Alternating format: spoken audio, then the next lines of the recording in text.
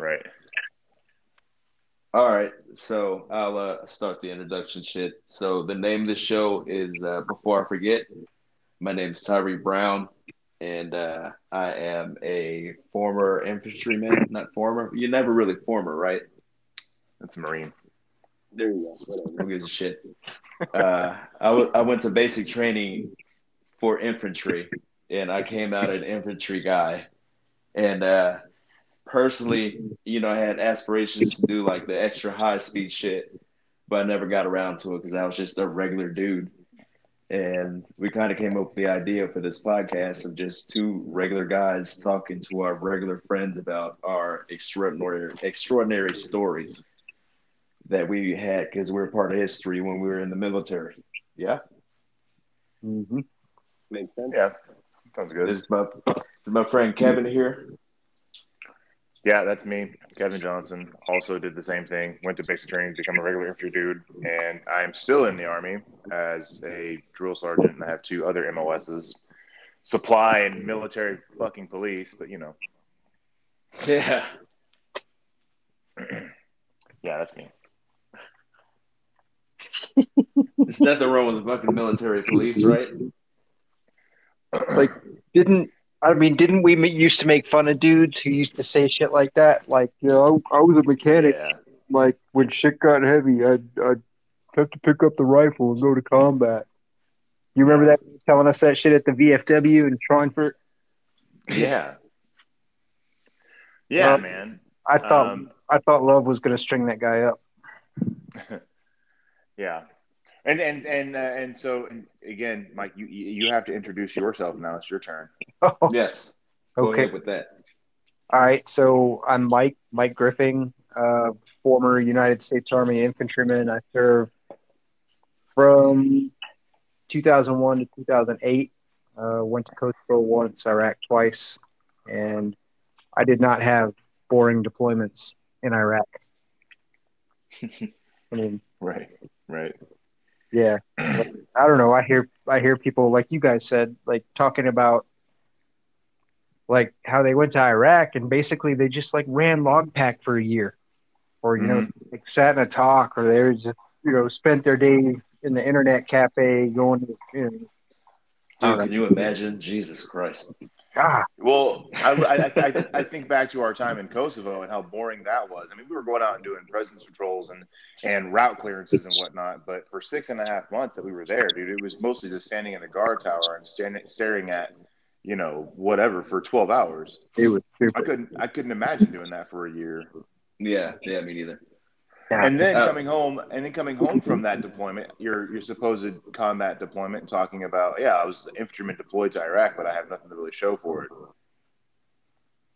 I mean, Well, you gotta explain a little bit about what we have to show for what we've been through with our shit. Yeah. um, but yeah, so interesting. I don't know, story or whatever. So Mike and I, we went to basic training together. Our first getting to know each other was Shark Attack at Fort Benning, Georgia, in June of '01.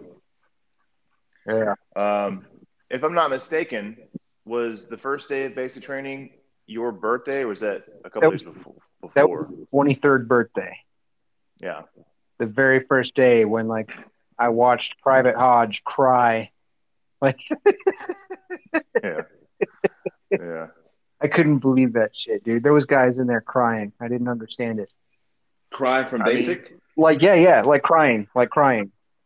Like Hey, wait, whoa. I was 17 when I went in, and I cried the first night. So I'm being talking shit about motherfuckers that cry. dude, I'm not talking about at night. No. I mean, That like, 30th AG was hard as a.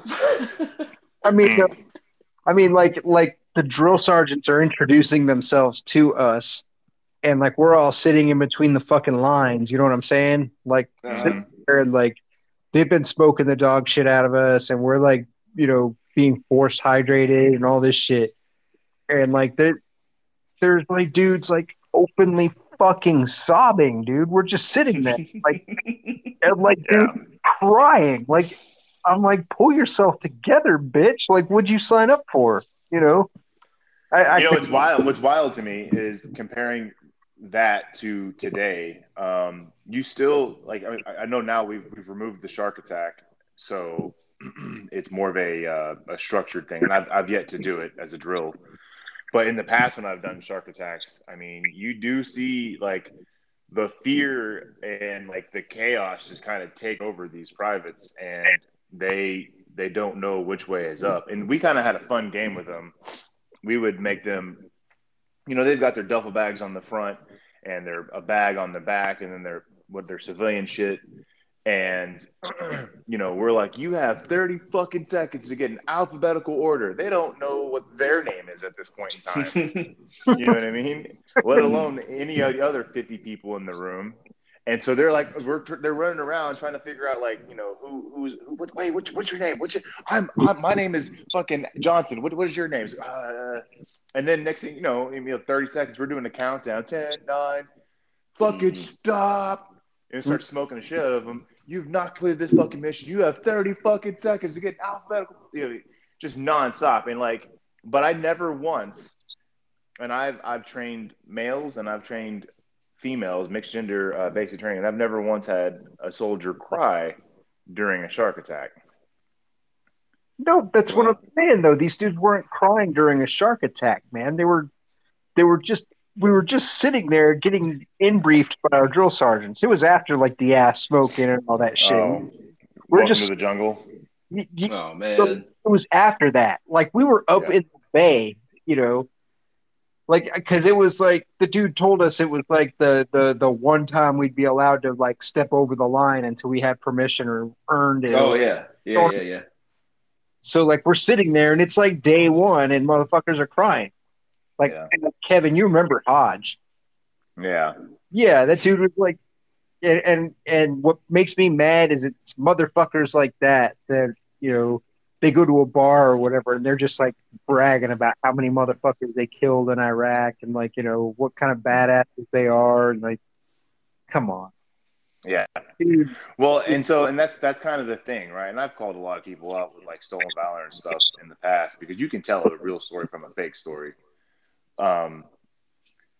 But so if you deployed to early Afghanistan or Iraq between 03 and what'd you say, 06, maybe 07? Yeah. You definitely saw some shit depending on where you were. I know some dudes that were in the 25th Light that were deployed around the same time we were. Not the guys that helped us out during Baton Rouge. But they saw some shit, first AD, they saw some shit, but like deployments later on especially during the second surge in 09, there's a lot of dudes that deployed during that time frame that just didn't see the same frequency of combat that we did. Like I sat there and tried to like add it up. You can probably count, on 2 or 3, 4 hands how many like major firefights we had, but then like the smaller skirmishes or ambushes or whatever. I mean, there's just nonstop. I mean, I remember us going to the OK Corral every single day for 2 weeks, and of those 2 weeks, we got engaged like 10 different times. Yeah. Sometimes it was quick, the Bradley would go off and in the scenario right there, and then sometimes it would be a little more drawn out. But yeah, every single day. That's why we called it the OK Corral. Right. But let's not get too deep into that for now. Let's go back to basic. How long were you guys at 30th AG? I want to say I was there, I don't know, 2 weeks maybe? Yeah. 2 weeks? I shipped, what day did I ship? May 26th. So yeah, about 2 weeks. Yeah, my basic active service date was 24 May 2001, and then we started on the 8th of June. So yeah, it was about like 2.5 weeks, I guess. I don't remember my specific date that I even left for basic, but it was the same day that Timothy McVeigh was executed. Oh, nice. That's a good day. So that's one way for me to remember that. And I was in 30th AG for a long ass time, but eventually from whatever that date was up until around September 9th, 10th is when we started basic officially after that long stay at 30th AG. Oh, dang. September. I didn't realize Go because we graduated September 14th. Yep. Yeah. So, okay. So I was just getting started and y'all were about to split. Yeah. So, Yeah. what was the difference? What was the change in basic training when September 11th happened? How did you guys learn about how it happened? What were you guys doing? Okay. So we were waiting for our battalion commander to come through and give us our final inspection. Like we had all the rifles stripped down on the bunks, and we were all wearing Class A's and all that shit. And then our first sergeant came over the intercom and told us, he was like, "Man, the World Trade Center just bit, blah blah blah blah." And like, I don't know, like I think we all kind of thought it was a drill. Mm-hmm. Yeah. Like that's kind of was getting fucked with, like, okay, put all your shit together, get full battle rattle. Yeah. And then like sergeant was like, "No, man," because he heard us like hooting and hollering and shit. And he's like, "No, man, go into the day room and turn on the TV." And like, which was startling to me because that was the first time I was ever allowed in the day room. Yeah.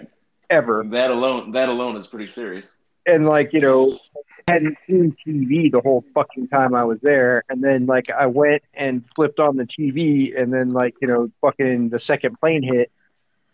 And like that was, I mean, I don't know, that day I kind of knew, like my little fucking 6-year European vacation was over. Like man. Yeah. Join the army to be a fucking hero. You know what I mean? There wasn't a fucking war on, dude. I joined to escape Clarksville, Tennessee, and go drink beer and chase German chicks. That's why I joined the army. Man, same here, dude. I was in Inglewood, California, and I didn't join for that. I joined for the college money because that's what everyone joins the army for around that time. There was no fucking war going on. Yeah. And respect to the people who actually joined the military after September 11th, knowing full well that you're going to go to that shit. Like, my hat's off to you. Yeah, absolutely. Anyway. I got a whole spiel on that. When I found out about September 11th, or I mean the attacks, it was the same shit. We were out there doing PT, I believe. And they hauled everyone's ass into the fucking big auditorium. And the drill sergeants were all pissed off looking, which is like says a lot when that says a lot when we're at the start of basic training and they're even more pissed off. They're slamming their hats around and shit. And we sit down, and the second I sit down, I watch the second plane hit, and I'm like, holy fuck, this is some wild-ass Michael Bay type special effects, because, man, I didn't expect this kind of dedication to trying to trick us into getting us ready. And then they're like, nah, man, y'all are going to war. You're like, holy shit. Like, you signed up for it, man. Here you go. Yep. No, what's weird is it's funny that we have pretty much the same thought process when we first saw it. Like this is a drill. This is not real. This is like getting us prepared for what's next or whatever. Yeah. So I joined because I was a moron in high school, and wouldn't you know it, 20 years later I still am. No, so I joined, man. So it's kind of the same thing to get out of Van Buren, Arkansas, because there's not a lot of jobs in that area, unless you want to work factory type stuff. I remember telling my parents, my dad and my stepmom, because they both served. My stepmom was active Army, and then Army Reserve. My dad was Arkansas National Guard back in the day, and I remember telling them, I was like, I'm going to go join the Army. I'm going to be in the reserves, in the infantry, and I'm only going to do 3 years, and then I'm going to do college at the same time. And, go down to MEPS, and recruiters are like, hey, man, you can do infantry, but you can't do it in the reserves. They didn't say anything about the National Guard. But that's a whole other thing. But so I go down to MEPS, and I come back. They're like, hey, man, you can get you 3 years for $10,000 or 4 years for 17. I was like, well, that 17 is more money. But can I get guaranteed duty station? He's like, absolutely, man. We can put Europe in there. Sweet. No. So I got all that stuff locked in as well. And then, I'm telling my parents this stuff, and I'm like, but listen, we haven't had like a war in like 10 years. I'm thinking back to the Persian Gulf. Yeah, same. And sure as shit, man. 3 days before graduation, First Sergeant Pauling comes over the intercom saying Twin Towers have been hit. My first thought was, the fuck are the Twin Towers? You know what I mean? I had no idea. I'm a dumbass kid from Arkansas. Oh yeah, that's right. But yeah. So as far as the question though, I mean, like our training in basic training, it was definitely very Cold War oriented. And how to walk through the woods and how to spread out and do wedges and files. And honestly, that really didn't change a whole lot. Like once we got to Schweinfurt. No, it's the same, or was the same. Yeah, and honestly, like my first time on the trail in 2009, the training for that type of stuff for squad tactics and movement was still the same. But we also added in, MOUT training, urban warfare. But so there was none of that in basic training. No urban warfare stuff. No, because it's all geared towards killing communists. So right. The drill sergeants and demonized communists, and that was, we were indoctrinated to kill communists, not terrorists. Right. Which kind of one of the same. Yeah, but not the same. Like because one's like a large force, large scale army. We were training to kill Soviets. Yeah, and that it's not really the case anymore. Like it's like an organized nation. It's small cell asymmetrical warfare. Right. So what I always thought was interesting was when we were in Germany and we'd go to Grafenwehr and Hohenfels or even up in Wilflicken, and the training that we did was still Cold War based. I remember when we first got Sergeant Gill, and he came to us from the 82nd, and he taught us how to do a glass house. Never heard of that before. Yeah. Mm-hmm. You know what I mean? And that was after our deployment to Kosovo. No, he was teaching us. He was teaching us that shit while we were in Kosovo. I was in his squad the first time, or his first squad when he first got there. I got a funny story about that, but whatever. Well, that actually, so it might have been right before Kosovo then. But I'm going to Grafenwehr and Hohenfels for those 2 months in 2002. And out in the woods, miles gear, snow everywhere, miserable, chasing bimps. I didn't see a single fucking bimp in Iraq. You know what I mean? I saw some, but they were like burnt out on the way up the weight. That's true. I did that's right. Me and you were in there together. Was it me, you, and Peeps? Yeah. Yeah. That's funny. Yeah. There was like burnt out T-72s, fucking, all sorts of Soviet trash all over the place. All right, so we made it past basic training, and you guys made it to Schweinfurt, Germany. I'm a little bit behind you. How did that go? How did the I guess landing at your unit? You finally get to your unit. How did that go? Man, October 1st, right, 2001. We that's our report date to Schweinfurt, Germany. We found out we're going to 2nd Platoon, Bravo Company 126, and 1st Infantry Division, 2nd Brigade, 1st ID. And so Mike and I got room together. So straight from basic training all the way to Germany, living in the same room together. That's pretty rad, right? Yeah. That first day, right, we show up to PT. So you remember we go up to the 2nd floor. We're in PTs, the old gray T-shirts and black shorts. Yep. And we're just standing there like 2 obvious privates. I had this fucked up haircut. And this guy down at the end of the hallway says, "What? Do you remember what he said to us?" He's like, "Are you 2 the fucking new guys?" And we're like, "Yeah." And he's like, "Yeah, what?" Yeah. Dick? He fucking lit us up, man. Oh, yeah. Yeah, man. It was a setup, man. It was a fucking ambush. Well, hell yeah. It was Sergeant Bloom. Yeah. Saying that shit, dude. Me and Jonathan just like snapped to parade rest like immediately. Mm-hmm. But it was really weird. So we got there, right, and all the old timers, like Dortona and all those dudes, they were out. They had been doing EIB training, and EIB training was canceled because 9/11 happened. And so Okay. now they were kind of in the well, what's next phase. I think they already knew that they were going to Kosovo, but they weren't sure if those orders were going to be canceled um, for operations elsewhere. But so I think what kind of kept us um, from going to Afghanistan in '04 or I'm sorry, '02 was the fact that we were in Germany and we were a mechanized unit. We And were it would, we were already slated to go to Kosovo anyway, man. Like we knew right, we but knew they that could have. big training that we were going to Kosovo. We were told. Right, but like what I'm saying is that could have been canceled very easily to support combat operations in Afghanistan, and they could have found some National Guard unit from whoever, wherever to go and replace us.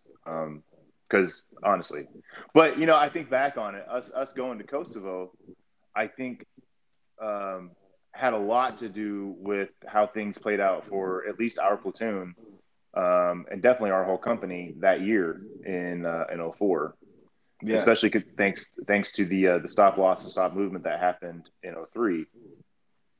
Yeah. Because we knew what it was like to deploy together for the most part. I mean, we had a few new faces here and there, and we were missing some old faces here and there. But the bulk of the company was still there, and that I think when it came time for us to deploy, like we were seasoned at that point. You know what I mean? Like we all deployed as E4s. And you know how the E4 Mafia rolls. Yep. And we had that deployment to Kosovo. We had tons of time in the field, right? And so I think when we finally got into Iraq, it was like, well, man, we kind of it was almost a been here, done that kind of thing for us. Well, I mean, we'd been serving together, most of us, for like 2 or 3 years on average. Mm-hmm. So like we worked well as a team. Like Right. it wasn't a bunch of new guys thrown together, haphazardly and shit. And like, okay, here's your soldiers, go to Afghanistan or some bullshit like that. Yeah. Can you guys Right. hear me okay? Yeah. Yeah. Okay, cool. Yeah, it was pretty crazy how that worked out. Like I got hit with the stop movement. Was it stop movement or stop loss? I was supposed to go to Fort Carson. Yeah, PCS, stop movement. Yeah. So I got hit with the stop movement. I was supposed to go to Fort Carson. I was kind of pumped about it. I'm like, you know what? I'm going to continue with this military career in this new, different place. But we got hit with that, and I was a little bummed. But I had to think about it, and I had a bunch of people like sit me down and like, hey, man, it sucks not leaving, but now you're going to go with your boys, and I'm like, man, that's such a better feeling. Yeah. Because. Yes. Man, I could not imagine going to the start of that war with anybody else than you guys. Yeah, right. It seems like it's a fucking impossibility to me. Yeah, no, I got stop moved as well. Man, I got out of orders to drum, I believe. Mm-hmm. Yeah, I remember that. I got out of orders to Riley. I was going to trade my first ID patch for a first ID patch. Yeah, dude, I got out of because I got married, and then because of the deployment, I got out of orders for drum twice and Riley once. Like I got married, and then I filed an extension, and then like I got stop moved. But like the Army was like trying to chase me down with orders for a shitty place. So I think we should clarify there. So we got stop movement twice, right? So the first time was so after our deployment from Kosovo, when we were getting off the plane, our brigade commanders and that command team, they knew that we were gearing up to go into Iraq in '03. And so the original plan was that we would deploy to Turkey. We even had our Advon team there, and we would come into Iraq from the north. So when that was the plan, we got a stop movement and household goods packed up because we were going to Turkey. And then Turkey said, no, never mind. We don't want to do that. And then so we didn't go to OIF 1. Instead, we got our household goods back. we all came down on orders again. And then we got stop movement again a couple months later for OAF2 and 04. Yeah. So talk about like in 03, man, like not knowing literally what tomorrow is going to be like while you're living in Germany. You know what I'm saying? I don't know if we're going to go to the field. I don't know if I'm going to be going to Fort Riley. I don't know if we're going to Iraq. Where the fuck we're going? You know what I mean? It was, kind of wild. Half that year living out of a bag because your household goods are packed up. Yeah. Yeah, it was great to get nasty grams in the mail and then be told to like disregard them. Like Right. that really worked out for me, dude. I'm so glad I didn't go to Fort Drum. Right. Yeah, as soon as you said drum, man, I forgot. Like you kind of ducked that one the first time through. Like, oh man, Twice, dude. And like I'd rather go to fucking shithole Iraq than go to Fort Drum, New York. Yeah. I swear to God, I'd rather crawl through a fucking Diyala River Valley irrigation ditch. I'd rather do that than spend a day in Fort Drum. Fuck that. Yeah. All right. So bigger than shit. We're in Iraq. Yeah. Yeah. What the fuck? Yeah. So what was it? 15 months after our deployment from Kosovo, and going through that whole, stop loss, stop movement 1,000 times and whatever else, going to the field all the damn time, Damn time. Hanging out in Germany, trying to like live the best we can, even though we were on a recall. I don't remember was it like a 12-hour or 4-hour recall, something like that at one point? It varied. Yeah. And then finally they're like, okay, boys, we're going to Iraq. This is definitely for sure because we already have people there. We're going through Kuwait. What was it? February 13th? Yeah. I'll tell you what, Valentine's Day. Yeah. I'll tell you my favorite. Do you remember? I remember. You remember? Okay, I'm trying to think about how to put this out there. The first episode of Band of Brothers. Okay. I'm talking about with Captain Sobel, and how he's basically platoon into the ground, and they hate him. Right, he's got them doing that inspection, and he pulls up that guy's bayonet. And he's like, "This bayonet is rusty, past revoked. I wouldn't take this rusty piece of shit to combat. I wouldn't take you to combat either." That whole scene. Yeah. After I saw that absolutely reminded me of the commander that we had at the time before we went to Iraq. Yep. Oh man, he was a piece of. Do you remember? Do you remember the? Yeah. Do you remember the formation he had where he pulled out the body bag? Yeah. It's like, man, this look guy's to your a left, fucking ray of look to your right. sunshine, dude. Jesus. Yeah, I mean, we already knew what was going on at that point. There's already people deployed to Iraq at this time.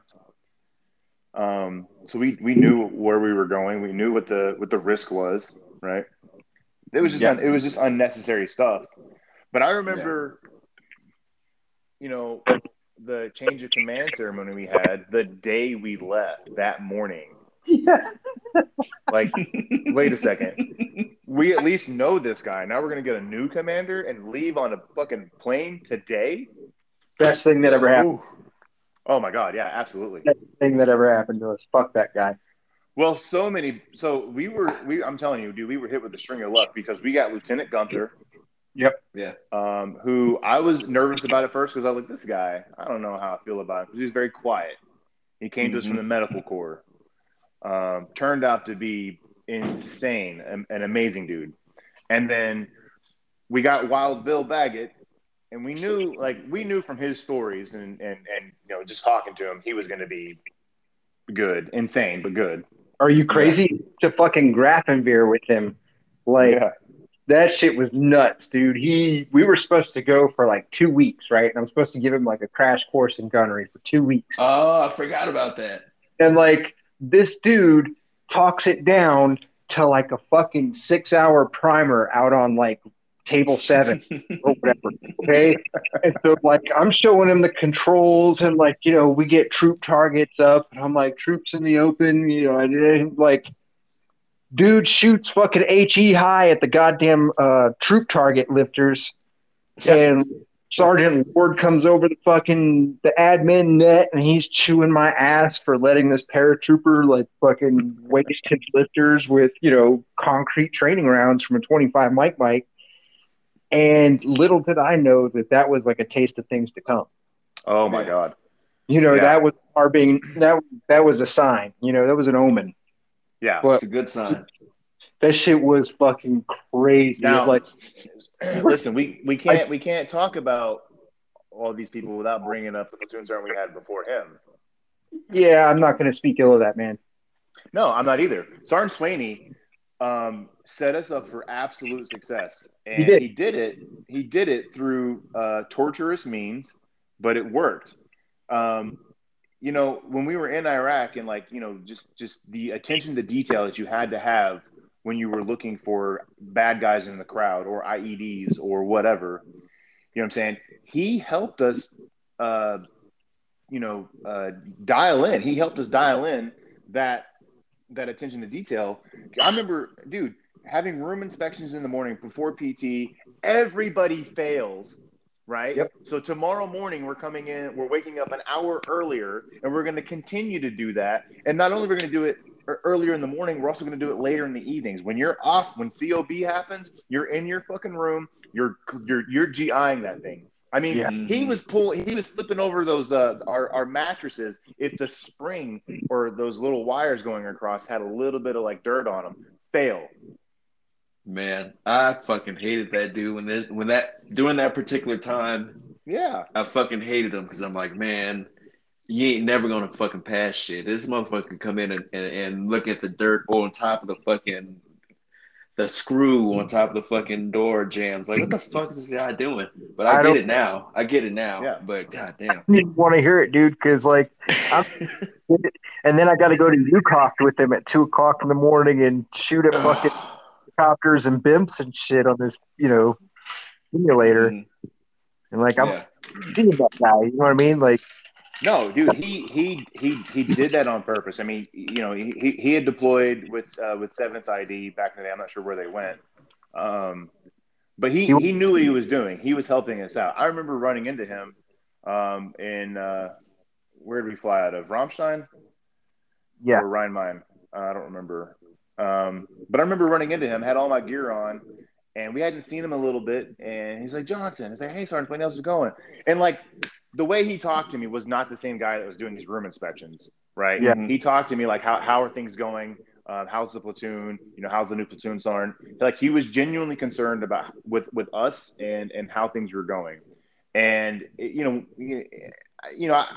was glad to see him because I liked him. I was just really mad about all that stuff. I remember cleaning our M16s, and on the forward assist, there's that little itty bitty hole in there that really doesn't have a whole lot to do with the functionality of the gun. I think it's like a retention pin of some type. Yeah. He would like take a safety pin and dig it in there, pull out dirt. Gun's not clean. You know what I mean? And so none of that in my mind though when I saw him, and I was just like, this guy actually cares. And then we get into Iraq, and you start to notice like you have to pick up on things. I remember listening to the prayer calls and being able to hear certain phrases or words, and it took a level of attention to detail to pick out those things, or to pick out the people in the crowd that were probably up to no good, or being able to see that person kind of peek around the corner from 200 meters away or whatever. Or being able to find a fucking IED or a fucking landmine. Right. Yeah. On foot, because that's what I had to do my next deployment after that. It was all, dismounted foot patrol. That was my whole year. Yeah. I was going to say, that's a crazy change of life for you. I went through it too, but not in the same like capacity as you, because you went from fucking Top Gunner type of a guy to now you're a dismount. Yeah, it was crazy. And like when I went to the new unit in Fort Lewis, it was a new unit, right? So I got there and I was one of the first junior NCOs to get there. It was all privates and officers. And then the first sergeant. And like, dude, it was fucking chaos. And Like, you know how you say Sergeant Sweeney got us ready. Well, I mean, he'll also be the first one to say that it was pretty easy for him, or relatively easy for him, because the framework was already there. Right. Dude, we got to Fort Lewis, there was no fucking framework. It was just like crazy. Like, I can't tell you how many fucking new soldiers I had to do reception integration at, like the psych ward at fucking Madigan Army Hospital, or fucking at, you know, brigade headquarters because they caught the dude because he was AWOL or fucking deserted, or it was nuts, man. Yeah. It was nuts. So yeah, it was fucking crazy. Okay, so we're back to Iraq. Kevin, you got something? No, I was just laughing at at your smooth transition there. I got no transition skills, man. This is fucking podcast number 1. All right, this is gonna be. Yeah, We'll keep it in the air. You won't crash it. I promise. You can edit it later, dude. Yeah, we'll clean it up. Anyway, so well, we let's start with Kuwait because we were there for a couple weeks. Oh yeah. Boring. I was so mad they put our damn tent like a mile away from the DFAC, and we had to walk there in full kit. Yeah. But again, in retrospect, all it was preparation. Mm-hmm. Or Sergeant Baggett making us do right. Oh my God, yeah, dude. But like Sergeant Baggett making us for PT one morning doing fireman's carry over that shitty ass sand dune. Yeah. He made me carry meat. I was trying to get away with it and carry. I think I was trying to carry P Diddy, and he's like, "What the fuck? No, man, you need to carry somebody your size." God damn it. Trying to get over and shit. Fuck it, man. Man. I guess if you ain't trying, fuck it. Yeah, right. Hey, I mean, I was an E4. You know what I'm saying? I was just trying to sham as much as I could. Yeah. Do you guys recall this? We went to this one range, and I guess it was this old motherfucker there. He was trying to teach us some kind of special shooting tactics. Yeah. I was just going to mention that. Yeah, man. So he was a former special forces dude. Yes. And I remember when we got to that range, it was pitch fucking blackout. I couldn't see a damn thing. I remember taking a picture like 5 minutes apart, and it was like pitch black, and then like the sky is lit up. It's just like let there be light, and bam, the sun. Not to quote the Bible or anything, but dude, that range was definitely a first for us, right? Because we didn't really do a lot of that type of shooting, like walking and shooting or turn and shoot with your buddy, because we were staggered. Mm-hmm. Because you know how ranges were back then, and even now, like everybody online, nobody forward of the gun line, nobody pulls the trigger, don't touch your weapon, blah blah blah. Yeah. Which is totally how it is in real life. Mm. Yeah. Yeah, that was pretty fun. That was a different experience. There was a certain part of it that was not fun because we were all kind of converging on the one target, but everyone was walking and we're kind of funneling in. Eventually some people were ahead of the fucking fire and some people were way behind the fire, and I'm looking at Sergeant Baggett. He's like, somebody's gonna fucking get blown away doing this shit.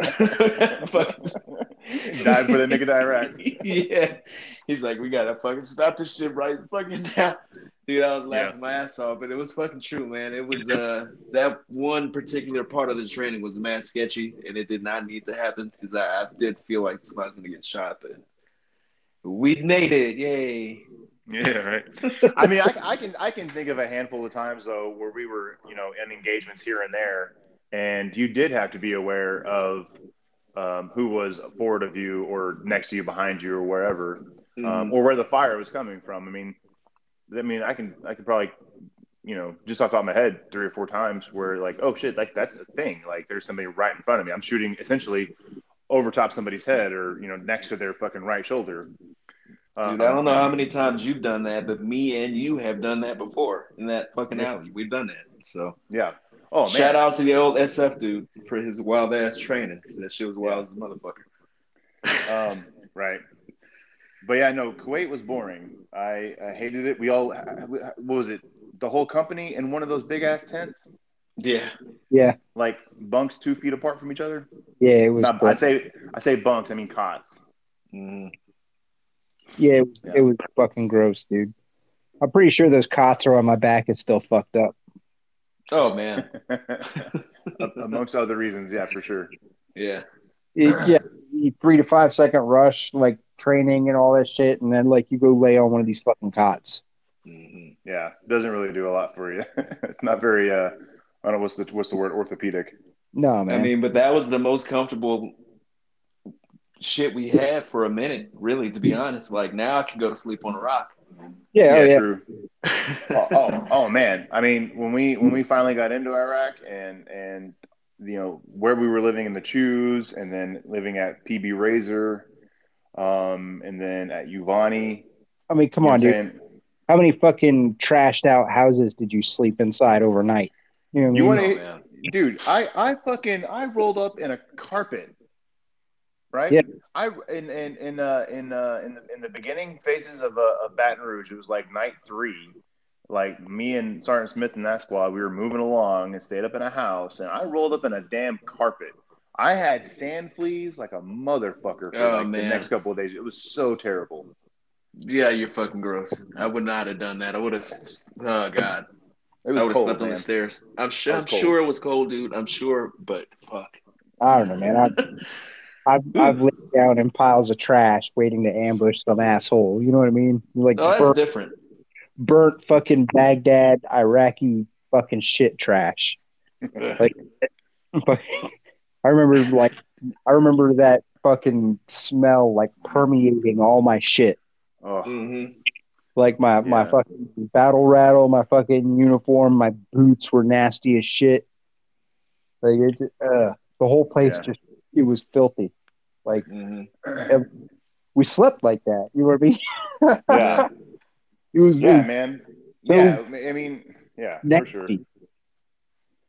So Kuwait sucked, right? And now we're driving into Iraq. And I thought that was kind of a cool experience. I'm not going to lie, talking about driving over the border into Iraq. You know, I wish I got a picture of that sign. Um, combat this way or whatever the fuck it said. I can't remember. I mean, there was some sign there, like as you cross the border into Iraq, you know what I'm saying? Like shit got real, you know what I'm saying? Stage the convoy 17 hours before, you know what I mean? And you roll in. And the And weapons red, lock and load, that kind of fucking shit. Mm-hmm. right. And at that point in time, it's like, because we've been in the field and we've locked and loaded blanks. We've been on ranges and locked and loaded live rounds to shoot at fucking, E-type silhouettes or moving targets or whatever. But, Yeah. we're rolling into this foreign country and we have live bullets in our guns.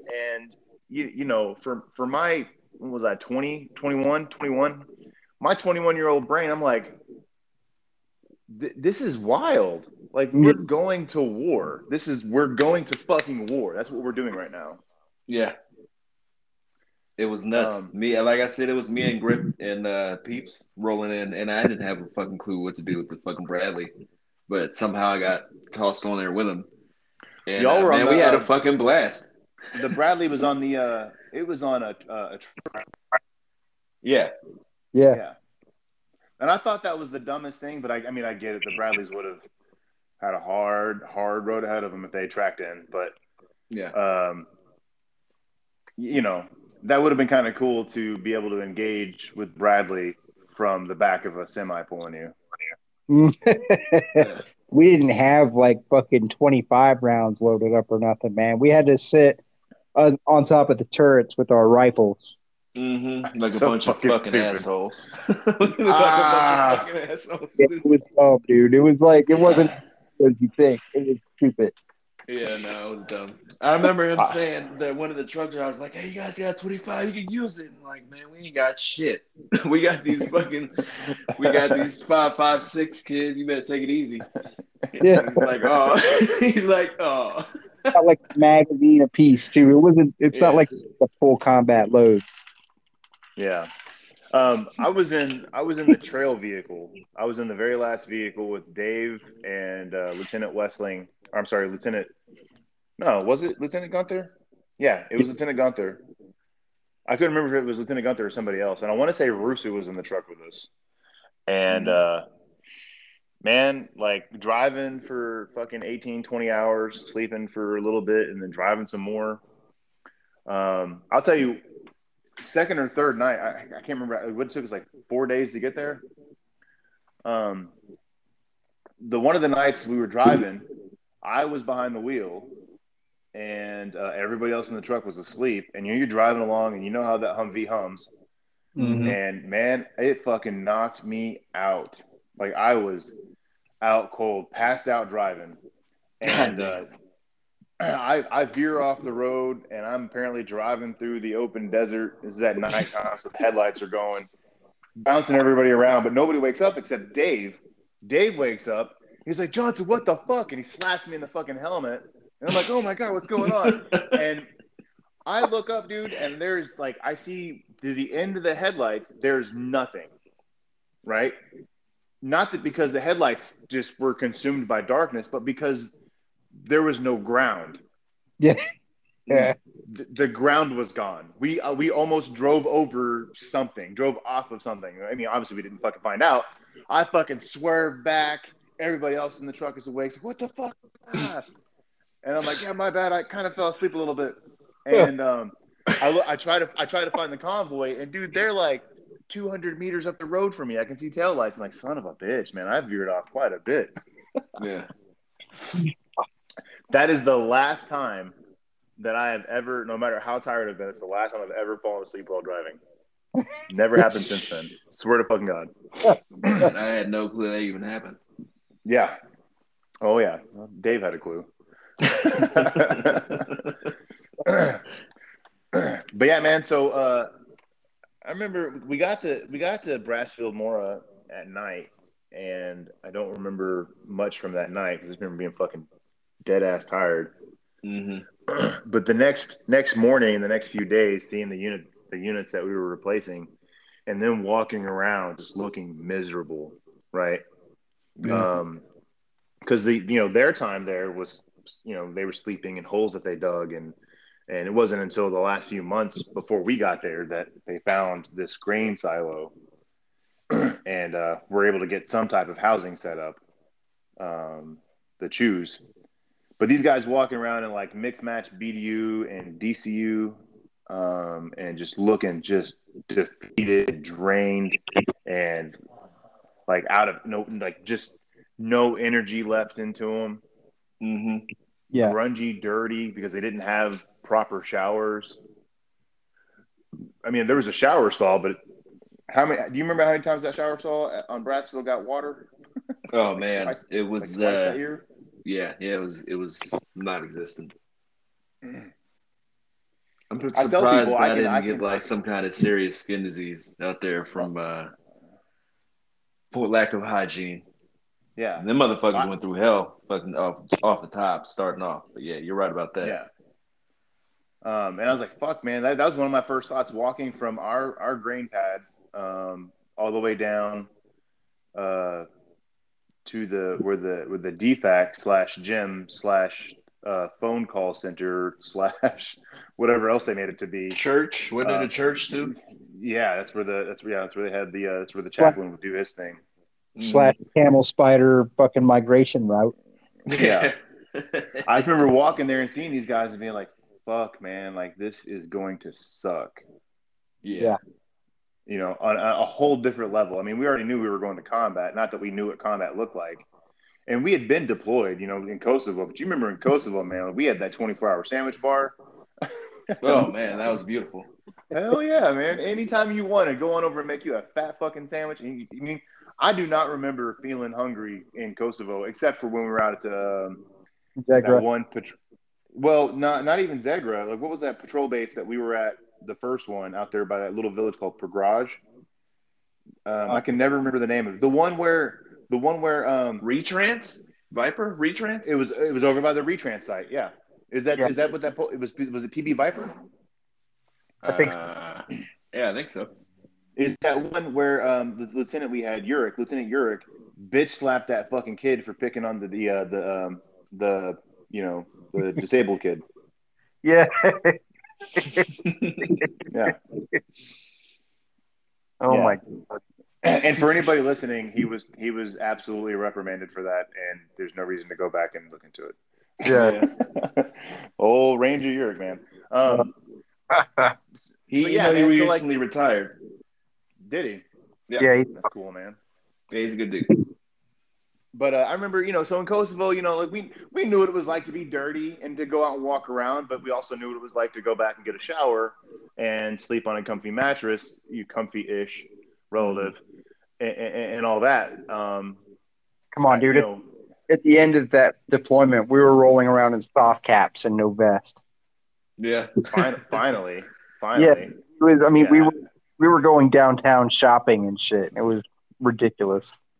Yeah. Yeah. Seeing the beautiful women of Jelani. Fun story about Jelani, man. Billy Jack and I, we were for a little while, we were the top gunners, right? The truck gunners, because we were both machine gunners. But in Kosovo, we didn't carry the 240, so they made us M16s. But they still put us as truck gunners. And so Billy and I had two-way radios, and he would spot things for me. And when I say things, he would spot these women just walking around town, just looking beautiful as shit. You know what I'm saying? And they were built different. Yes, Yeah, they were. And he would spot him. He's like, hey, Schwans, 2:00, gray pants. And whoever was in that truck, this lasted for a couple of days before we got away with it for a little bit. Somebody in the truck overheard him say that, and we got in trouble for it. I want to say it was Sergeant Frazier, his punk ass. Sergeant Frazier's all right. What are you talking about? No, man. Sergeant Frazier. No, man. I ran into him on the trail in 2009. We were both drill sergeants together. Oh, okay. How did that go? We weren't drill sergeants together, but we were drill sergeants at the same time, I should say. Yeah. But you got to keep in mind, man, like he was my E5, almost E6 squad leader. Actually, he got promoted to 6 before he left. And I was his E2, just promoted to E3 private. And then in 2009, he and I are both drill sergeants together. Mm. Oh, how the turn have tabled. Exactly. Dude, I can't believe old fucking Aloysius D. Frazier being goddamn drill sergeant. Are you kidding me? That's what I said when I saw him at the little mini PX on the training site at Fort Sill. I was like, "What the fuck? What's up, man? How's it going?" He's like, "Oh, hell no."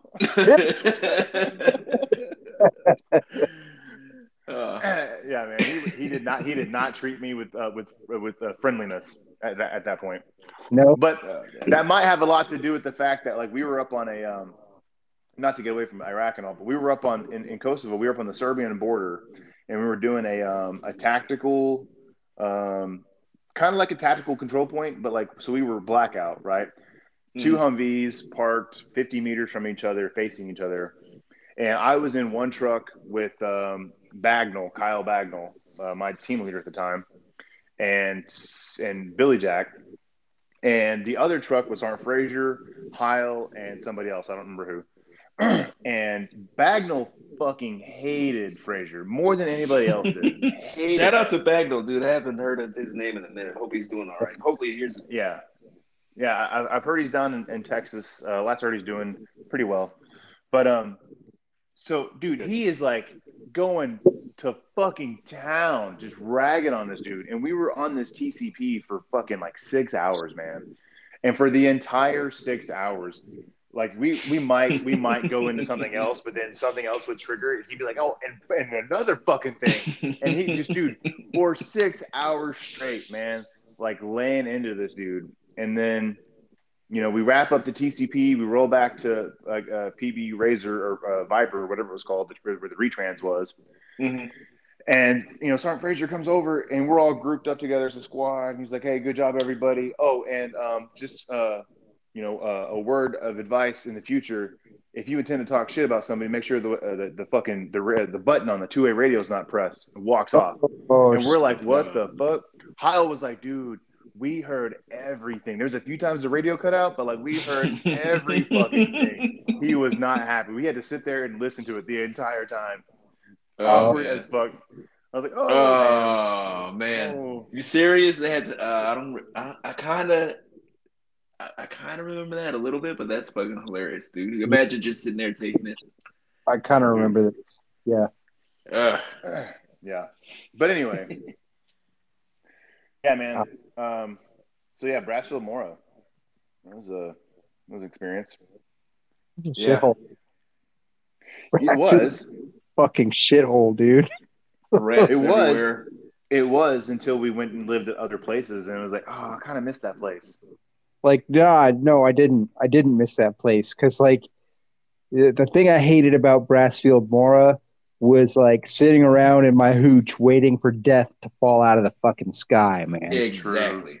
That That- was my only issue Yeah. there. That scared me more than any other aspect of combat. Okay, like when we rolled into town, or like I was expecting it, right? Yeah. Mhm. Like Yeah. I don't get my fucking dick blown off like beating it in the fucking shower. Like Well, yeah, exactly. Or like the one guy did. I don't remember what his name was, and rest in peace, guy. But he was in the shitter in the porta john, and a mortar round landed in front of him, God killed damn. him. yeah, that happened Yeah, that's a good point. too. Yeah. And and we were one of two pads that people were living on that didn't have the cover on them. Because you remember we had the big open space, and then Alpha Company's pad that they were living on, and they had a cover, and their cover took a direct hit. Yeah. Yeah. Well, the round impacted on that cover, and shrapnel was sprayed around, but like it pretty much saved everything in that pad. But it was our pad, and then the one next to us, which is where the females, all 8 of them, lived. Yeah. You mean where the PX was? Yeah. Yeah, when we finally got one. Yeah. Yeah. Run with that fat clown. Well, I don't remember him. You remember that? Headquarters guy. Yeah, he was like a headquarters guy, but he was like overweight. Like I think he was like out of battalion or brigade or some shit. I don't know, but like it You was took just that shit super serious. it was funny just because the guy was like so fucking overweight, and like I don't know, I got skinny as fuck in Iraq. You know what I mean? Oh yeah. What's this guy eating? Like all of He's our skimming shit off that the we're top. able to buy. Yeah, man. He's skimming off the top is what he's doing. Yeah, man. Fucking 2 for you, 1 for me. Mhm. All the Pop-Tarts. You got to go through him if you want to have no Pop-Tarts. dude, I cannot Fucking eat. game. I cannot eat Pop-Tart like ever. I fucked some Pop-Tarts up and shit. Fuck that. I can't eat Pop-Tart. I can't eat an Otis Spunkmeyer muffin. Oh yeah. Oh, you're tripping, man. I fucked the muffins all the way up. Them shits is delicious. You remember we got a big ass box in when we were living at at Razor, and we got a big ass box in. It had a bunch of shit in there. It had a bunch of the Slim Jims. Yeah. Mhm. Yeah. I can't eat Slim Jims now, man. But I used to walk around Samara with a fucking pocket full of Slim Jims, man. Just going to town on them. It was if it wasn't eating a Slim Jim, I was smoking. If I wasn't smoking, I was eating a Slim Jim. God, I smoked like 2 packs a day. 2 or 3, yeah, man. Well, of the Iraqi cigarettes, you know what I'm saying? So the Iraqi Reds, like they were not good at all. Fucking flash paper.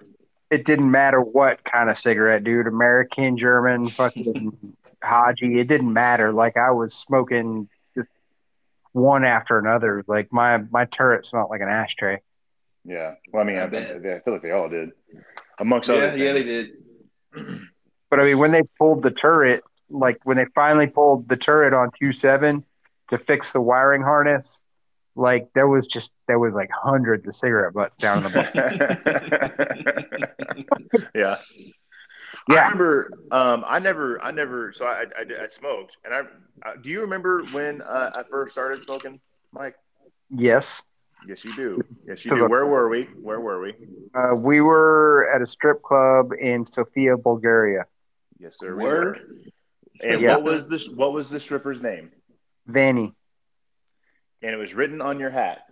Yeah, I still have that somewhere. Yeah, and I remember. So we were there, and was that also like that was right after your birthday? That my birthday was that. It was that weekend, I believe. Yeah, man, lucky birthdays, man. Starting basic, going to Sofia, Bulgaria. So we're at Rockin' the party. strip club, right?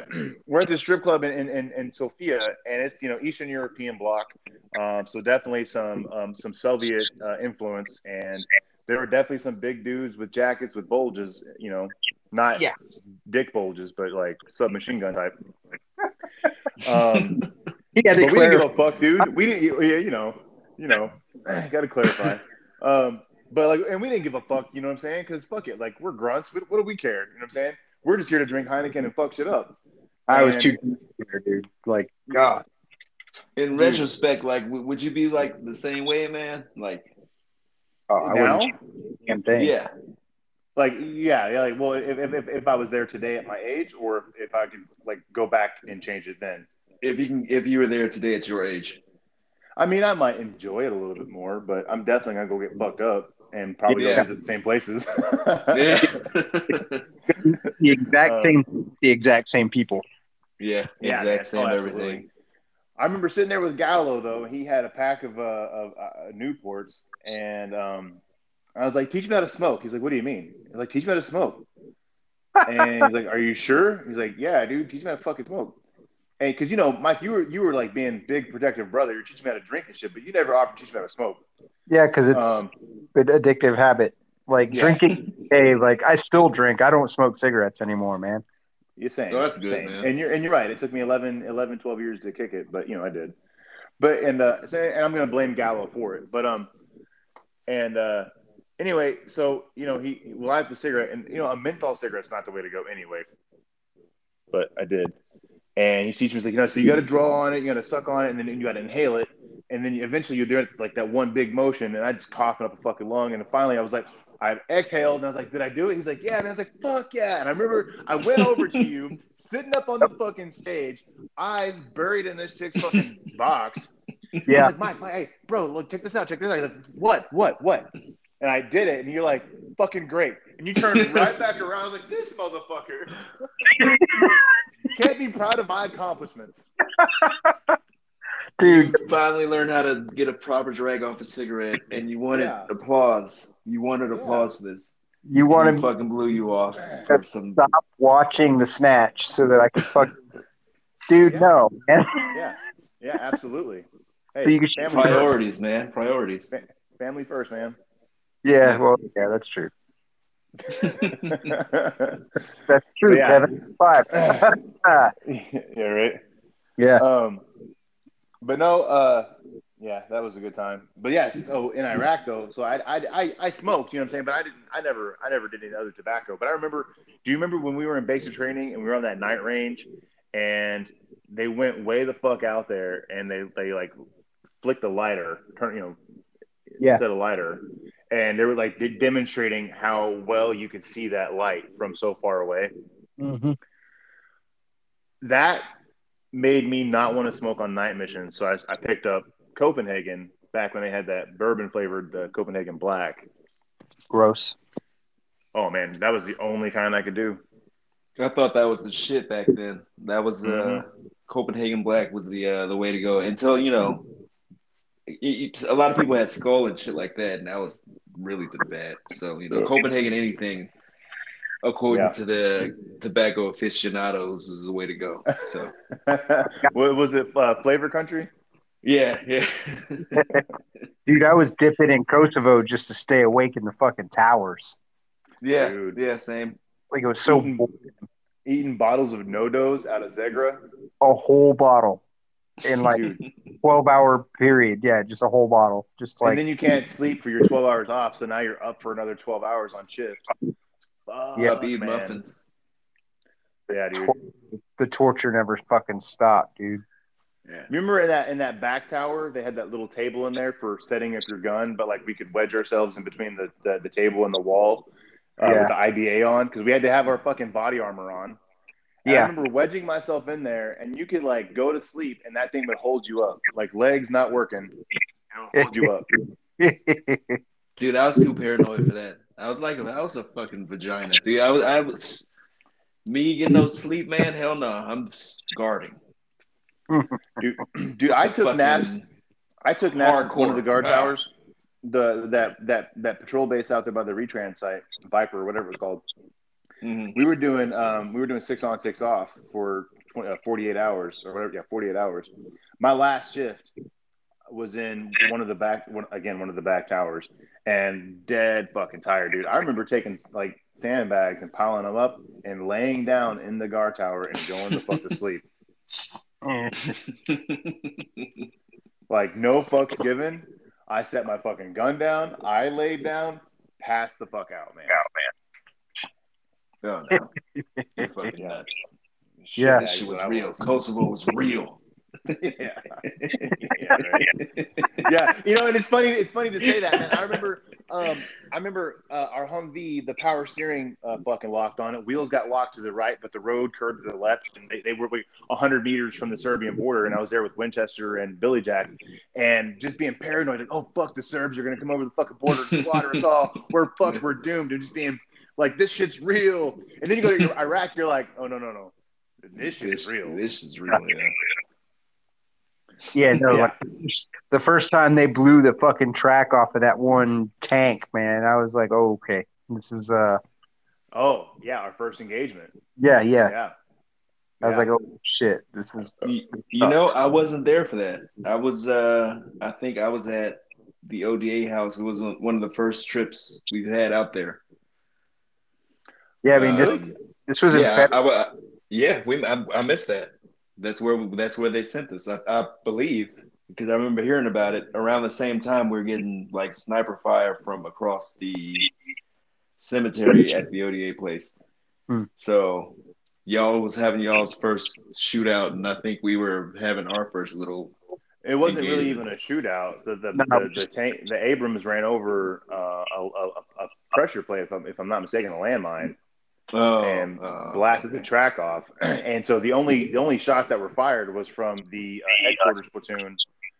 The rear truck gunner apparently was told to fire in any old direction. And he lit us up, right? Oh, so fuck. Sergeant Gill and his squad were all dismounted, walking online, hands across fucking Samara. And wait, then I had to have been there because I was in Sergeant Gill's squad. So hold on. I know that. My bad. Yeah, that's what I'm saying. Well, I mean, and that's what I'm saying. Like, I don't know if you were or not, but like he said, they fucking hit the ground and like were hiding behind like the biggest rock they could find. Yes, 100%. Our Humvee, my Humvee that I was in, I was the RTO at the time for Lieutenant Gunther, and we took rounds. One hit the fucking right above the windshield, right in front of the driver, and then another one through the truck hood. And this is friendly fire, right? Like we're seeing tracers. Like, wait a second, that's our shit. Mm-hmm. Yeah. God damn. I remember being pretty mad about that whole ordeal. We got shot up by who? I don't remember exactly who it was, but I remember it was people wanted to go and find him later. Yeah, because that shit was really close. It was really bad, like really, really, really, really bad. Yeah, dude. Do you remember when fucking Larry, Specialist Larry, was pulling in with his crew or whatever in whatever platoon they were in? And they pulled into Uvalde, and like, dude had a goddamn AD with a 25. Yes, over the top of the building. I don't even want to talk about that because that's a whole other. I bet you we could talk an hour about that motherfucker and like, what happened earlier in the deployment. I still want to punch that guy in the face to this day. Yeah, he needs it. Yeah, man. How do you negligently discharge the 25 millimeter? I wasn't even a Bradley like crew member, right? But I still knew. Like, how many things had to go wrong or whatever for you to be able to pull the trigger and something happen? Well, you have to have the manual safe has to be off. The fucking electrical safe has to be off. You have to have fucking HE punched up. You have to fucking hit the slew, you have to activate the control and then squeeze the trigger.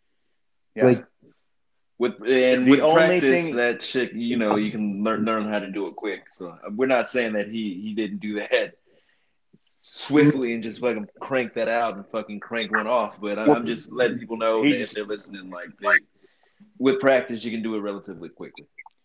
Yeah, but the only thing he did right was having his gun elevated. Yeah, Yeah. that's the only reason he didn't kill fucking somebody. You know what I'm saying? That Mhm. time. Like that dude. Oh my god. Oh, you know what he did in Kuwait with my fucking Bradley? Dude, like we were at the wash rack, right? Getting ready to put these things on boats. And we were on this wash rack for like 18 hours. And we finally finished, and it's like 3:00 in the morning. And this motherfucker drives a quarter mile with the ramp down. Oh. The fucking so we got to put it right back on the fucking wash rag.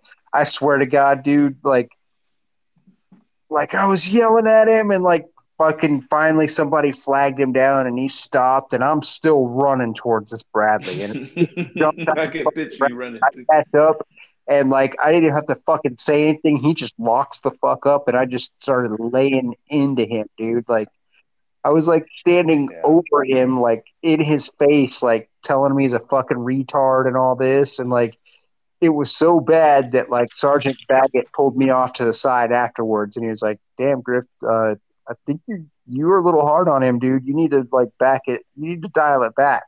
And like, if Wild Bill is telling you to dial it back. True. Yeah. Dude, and to really put this into perspective, you were a newly promoted E5, and he was a seasoned E6. He wasn't an E6. He was like a. He was. No, he was. Larry. No. Oh, you're talking about that guy. No, I'm talking about. We're talking about two different people, because the guy who AD'd that 25 was the E6 track commander. Okay. Yeah, well, they put Larry in my track as a result, but that was his track. Yeah. That was like in that case, yeah. By all means, he was the gunner in that fucking track that negligent discharged the 25. Like, I don't care if he pulled the trigger or not. He was still responsible for it. That's why he was on the fucking detail in my track. Yeah. So handed. The Bradley commander that had I keep calling it an AD, the negligent discharge, the ND, was the E6, who was also responsible for our company's only death.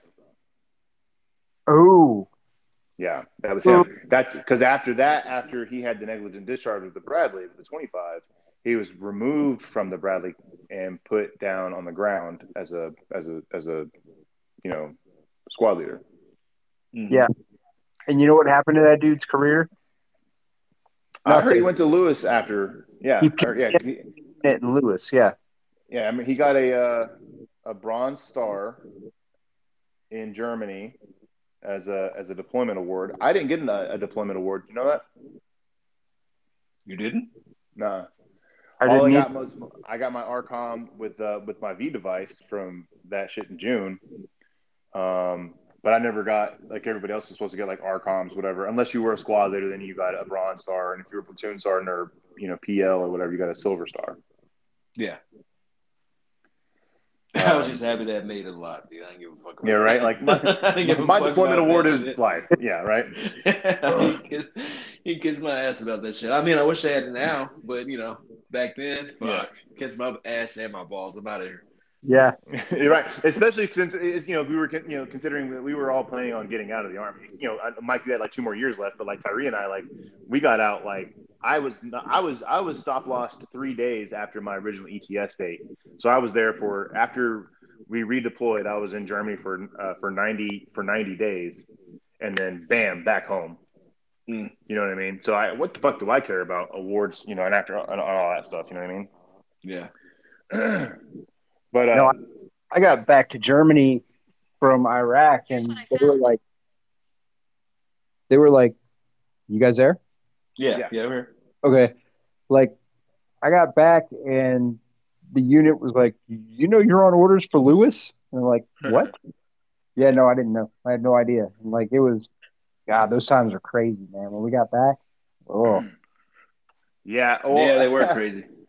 No, so I remember they segregated us, right? Those of y'all who were staying in the army or reenlisting, and those of us who were not.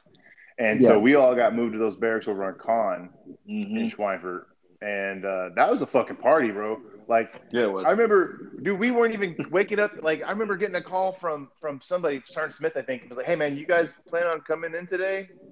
I was like, I don't know, maybe. You know what I'm saying? Like we were just not fucking showing up, man. Like they didn't give a fuck, dude. Like we were over there drinking and partying, and I was fucking around with that girl that I was dating. That bitch. Yeah.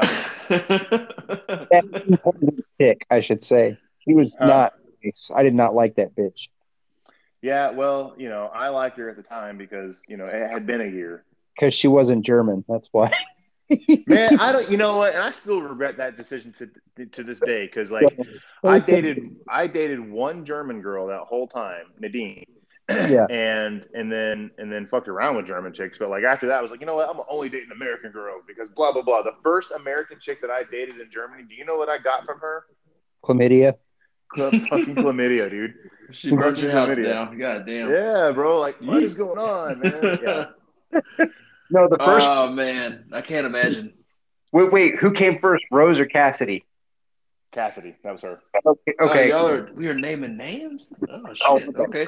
Just first name. We'll leave the last name out. There you go. I just wanted to know which one was which because I don't know. Yeah, and so Rose, she and I are still friends to this day. Like we're friends on social media. We talk occasionally.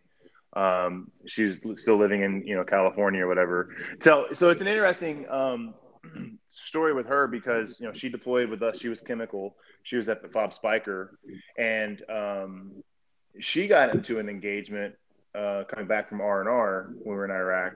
They were on the back of a 5-ton, no armor, right? Because that's how it was.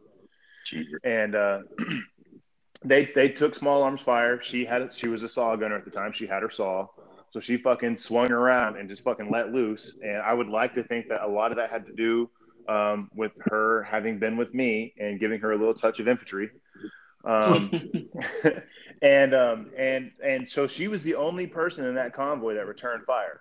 The only person. And she was, she was kind of shook up from it because that wasn't her job, right? She didn't train to do those things like we did. And then at FOB Spiker, they took a V-bid at the front gate, some people. So she did have some, and they took rockets and mortars all the time, just like we did. So she did have some residual effects from her deployment. She's a largely, mostly born, and like there was a lot of moments, like random moments like that. And the one thing that always bothered me, like after the deployment, was or even during the deployment, was the uncertainty, like the not knowing when or where shit was going to happen. Yep. And it's like you said earlier, Mike. Like when we're rolling out into town, we know that we're going to get into combat. We know. I know today I'm going to wake up. I'm going to suit up. We're going to roll out, and I'm going to fucking take fire, and I'm going to die. I had to tell myself that once we got at Uvalny for the last like 4 months we were in Iraq. That was I told myself that every single day, right? Fully accepting the fact that at 22 years old now, I'm going to die today. And then you go to bed that night, you're like, okay, well, it's definitely tomorrow. It didn't happen today, but it's definitely tomorrow. And but you had to do that so that the fear of uncertainty wouldn't creep up on you. And yeah. But yeah, so I went in a whole tangent there. But yeah, Rose, like I still talk to her. I'm still friends with her. And she's doing much better now. She has her daughter. Good. And they're all great. Yeah. Yeah. Yeah. Yeah, her I liked. She was cool. Yeah.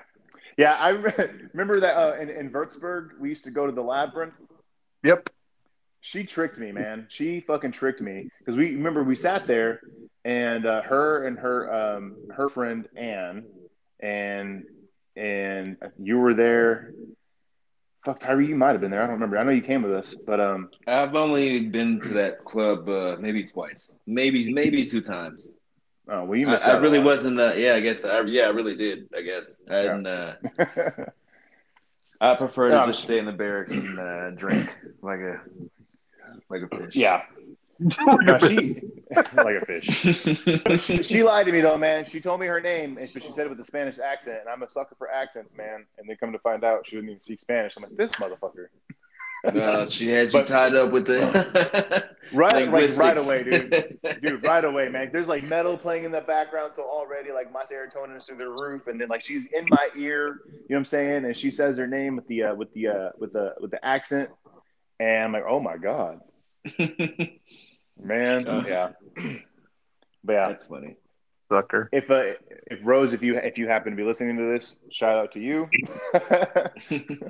Yeah. But yeah, man. Dude, we could probably go on for fucking days about just our time in Germany and like all the random bullshit we did there. You know what I mean? Yeah, it would be pretty easy. Dude, you could write a book just on that alone. Like the misadventures of fucking privates let loose in Germany. Like that was crazy, man. That was the best time of my life, by the way. Yeah. Definitely, man. For sure. We have about 30 minutes left on this one. Let's get into specific Iraq details, specific fights and things like that you remember. Anything that stood out to you, Griff? Fucking Easter Sunday stood out to me pretty big. I mean, yeah. That was the first like major one. You know what I mean? It wasn't just a skirmish. It was like, headquarters got flanked, and then I don't know. Like, it's kind of hard for me to talk about that because not because like I feel a certain kind of way, but it was just like blurry. You know what I mean? Mm-hmm. It was like it. I just have like memory fragments and stuff of that day because it was so. I don't know. It was crazy, and like I was in a turret. You know what I mean? Yeah. Like, like all I could see is like the world through a hole the size of a $50. Right. Like that's.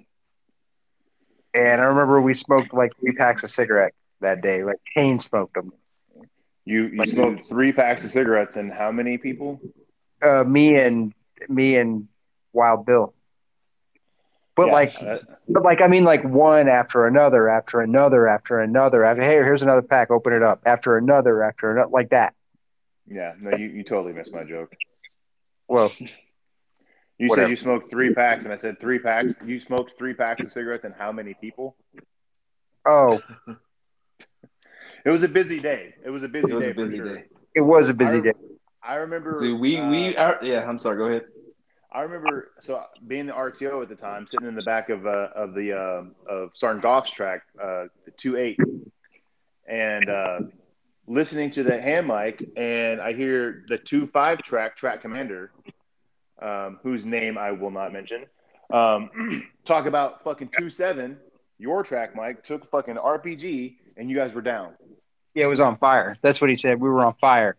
But what he was seeing was a smoke column from a car that I had set on fire because I shot a guy who was hiding behind it. Yeah. Right. Well, the way he was saying on the radio that you guys were down. Like, he did not clarify anything. And all I knew was you guys took one of those with RPG-7, right? That has, like, the dual charge that can, like, go in and create a vacuum on the inside and smoke everybody. Yeah. Mm-hmm. That was my fear. I was in fucking freak out panic mode. And finally, like, I think it was you came over the net and like, no, everything's fine. We're good to go. That was Bill. He did that shit. There's something you gotta pay for folks listening. So a lot of the times when we're hearing this shit that's going on over the radio, we're in the back of that Bradley. The back of that Bradley's fucking a dark, fucking loud, kind of crazy place to be in the middle of a fight. And when you hear fucking rounds bounce off the outside, it's my fucking RPGs fucking exploding and your gun is shooting. It's an intense place to be. On top of hearing that one of these fucking tracks with your friends has been hit. So that's what I wanted to spell out. I think a good way to compare it to would be like, imagine being locked in your trunk. So it's dark, it's hot, and imagine every time the Bradley fires is your driver pounding on the dashboard, right? Mm-hmm.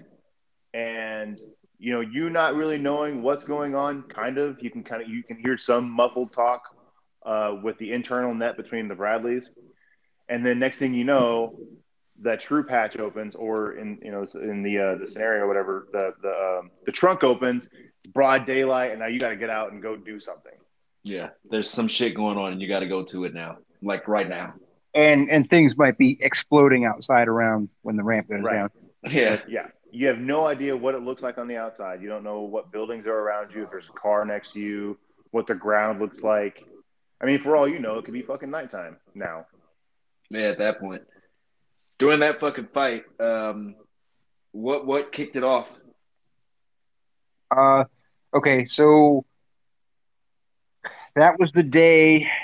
It was Sunday, like I said, it was Easter, and it was a pretty quiet patrol.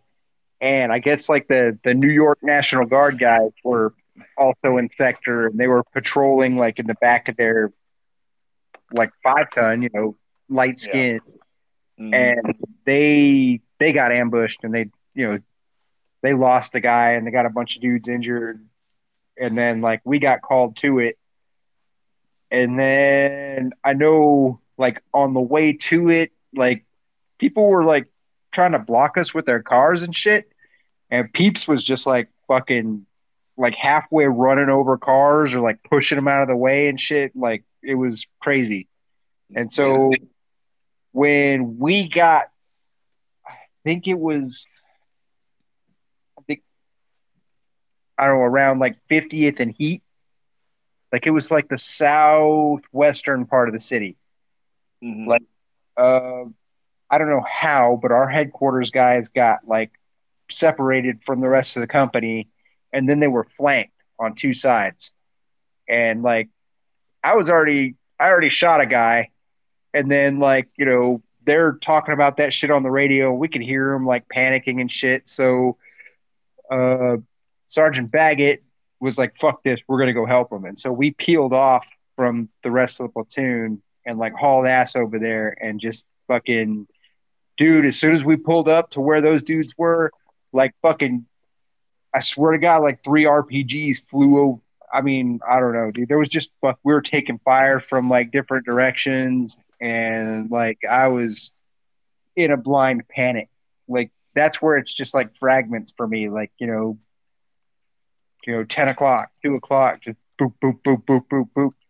Yeah, And you were Right. full on survival mode with this is what you trained on. This is what you got to do. I was At that screaming. point. I was screaming obscenities at the top of my lungs, and like telling people to come out. Like I was just fucking angry and like scared, man. Yeah, Like it was. we in the back of the fucking Bradley, we can hear all the shit that's going on. Oh yeah, And, dude. it's fucking, Want me it to- is nuts. It is a crazy thing to hear. Every now and then they drop the ramp and let us out just to pull security along the side of the Bradleys because, I mean, you guys did so much that day. I'm pretty sure, like, you guys saved our fucking lives on countless different occasions that morning, evening, the whole fucking time. That was probably the craziest day of my life. Like it didn't. I mean, I've been in firefights since that, but it wasn't like that. You know what I mean? That shit was just pure. Like, Mayhem. I don't So- know what the fuck I'm doing. Like that kind of shit. So this was Easter 2004 was April 11th, right? And we got in the country. We got into Iraq. So we flew to Kuwait Valentine's Day of 04, and then we went into Iraq 3 weeks later.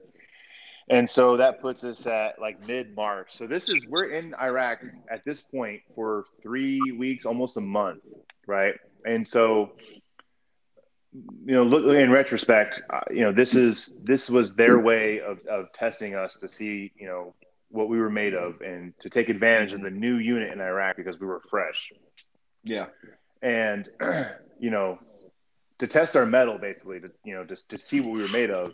And I gotta say, I don't remember casualties from the Easter Sunday firefight. I don't remember any, and none from us. No, none from I one. don't- No. I don't know that. So the National Guard unit that you're talking about is Charlie Company, 2nd of the 108 out of New York City. And I don't remember them taking any casualties either. I do remember there was a Kiowa pilot who did Got take a shot in the round. foot. Yep, he got shot in the foot in air and had landed the bird. He took an AK round, a 7.62 AK round, through his foot, and it came out his knee, and he was able to land the bird, and they medevaced him.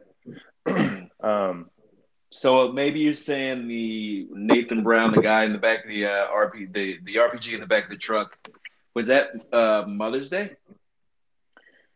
I don't remember, man. Thought it was the same day, but I mean, my memory could be faded too. Yeah, that's what I'm saying. It's hard to remember, pinpoint exact things. And when we have more shows, we're gonna have more people on that can No, kind of you're right. clarify. You're right. No, Yeah. you're right. That was. I just looked it up. That was Easter Sunday. So died April 11th, 2004. Okay, yeah, there you go.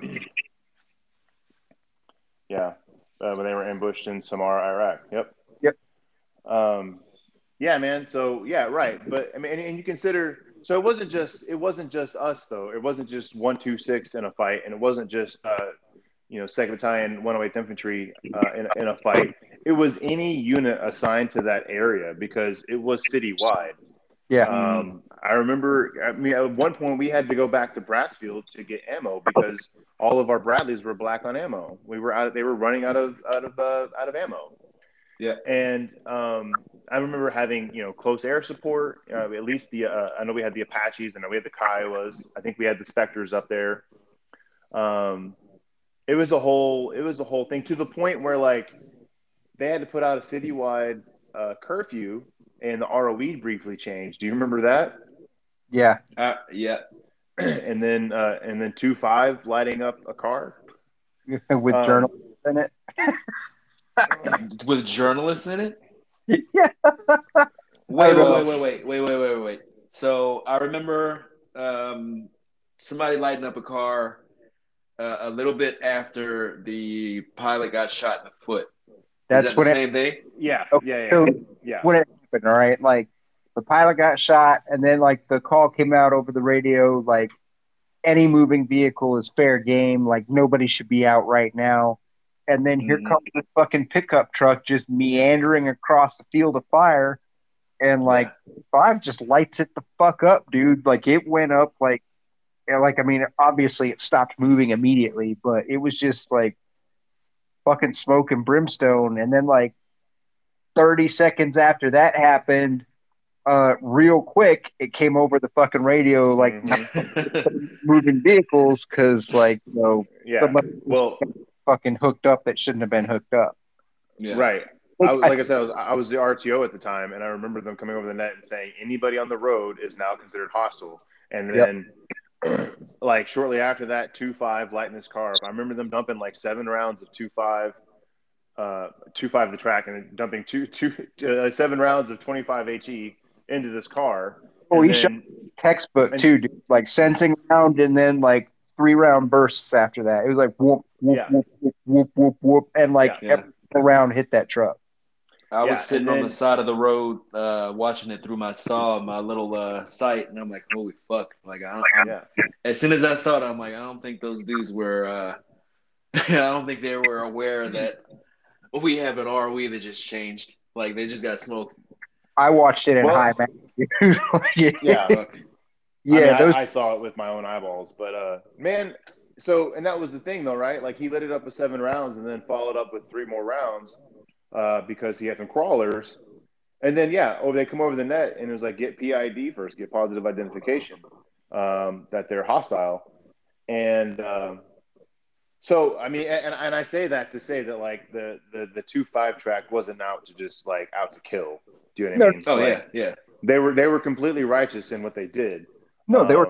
I mean, they were giving orders, man. Yeah, right. They got to get these fucking orders out a little bit better to stop this kind of shit from happening. Yeah, well, I mean, exactly. So, and I understand it's a fluid situation and shit like that. Shit changes, but at the same time, like, you can't unleash the dogs on these motherfuckers out here because these motherfuckers we're rough, man. Yeah. Well, yeah. I mean, right, and that was the whole point. You know what I'm saying? And I honestly, like, I think we showed up to that match, to that fight, ready to fucking do our jobs. And again, that goes back to what I was saying earlier, where, having deployed to Kosovo together and having had all that time in Germany together and deploying with your brothers, your family, what I'm saying, going over there and doing that job, like, because we knew as soon as that fucking track lit up, I was standing next to fucking 2.8, or I'm sorry, I was standing next to 2.6 because I was the RTO, and I was like, oh shit, that's 2.5, that has to be, because we knew how they operated, we knew how all the tracks operate. We just kind of knew. It was like seeing seeing one of your friends walking, and you can't all you can see is their gait, and you can tell by how they walk that it's so and so. You know what I mean? Yeah. And it's like when you talk about like Easter Sunday, man, that really was like the first of what would be many, but definitely the most intense. And I think that they underestimated us, and we did not give a fuck. Because we really did have that mindset that, like, no matter what is happening here, we're going home. Yeah. Like, you do whatever you want to do. We're the ones going home. You're gonna fucking die here if you decide to do the wrong thing. We're not. And they did. Yeah. I mean, and they did. And with the exception of Ryder, who did not die in combat, we all did go home. Yeah. Yeah. You know what I mean? And I think, again, I have to give almost full credit to, how much time we had spent together prior to going into Iraq. But I'll say Easter Sunday was definitely a blur for me too, because again, I was in the back of the Bradley the entire time. They refused to dismount us because it was too hot. It was too hot.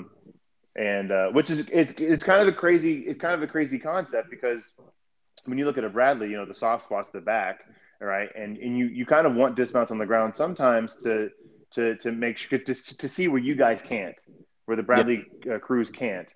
But like, if it's too hot to even drop those guys to like provide that kind of support, that's big. That's a heavy deal, man. And if I remember right, Easter Sunday, that whole battle was a 24-hour ordeal. Yeah.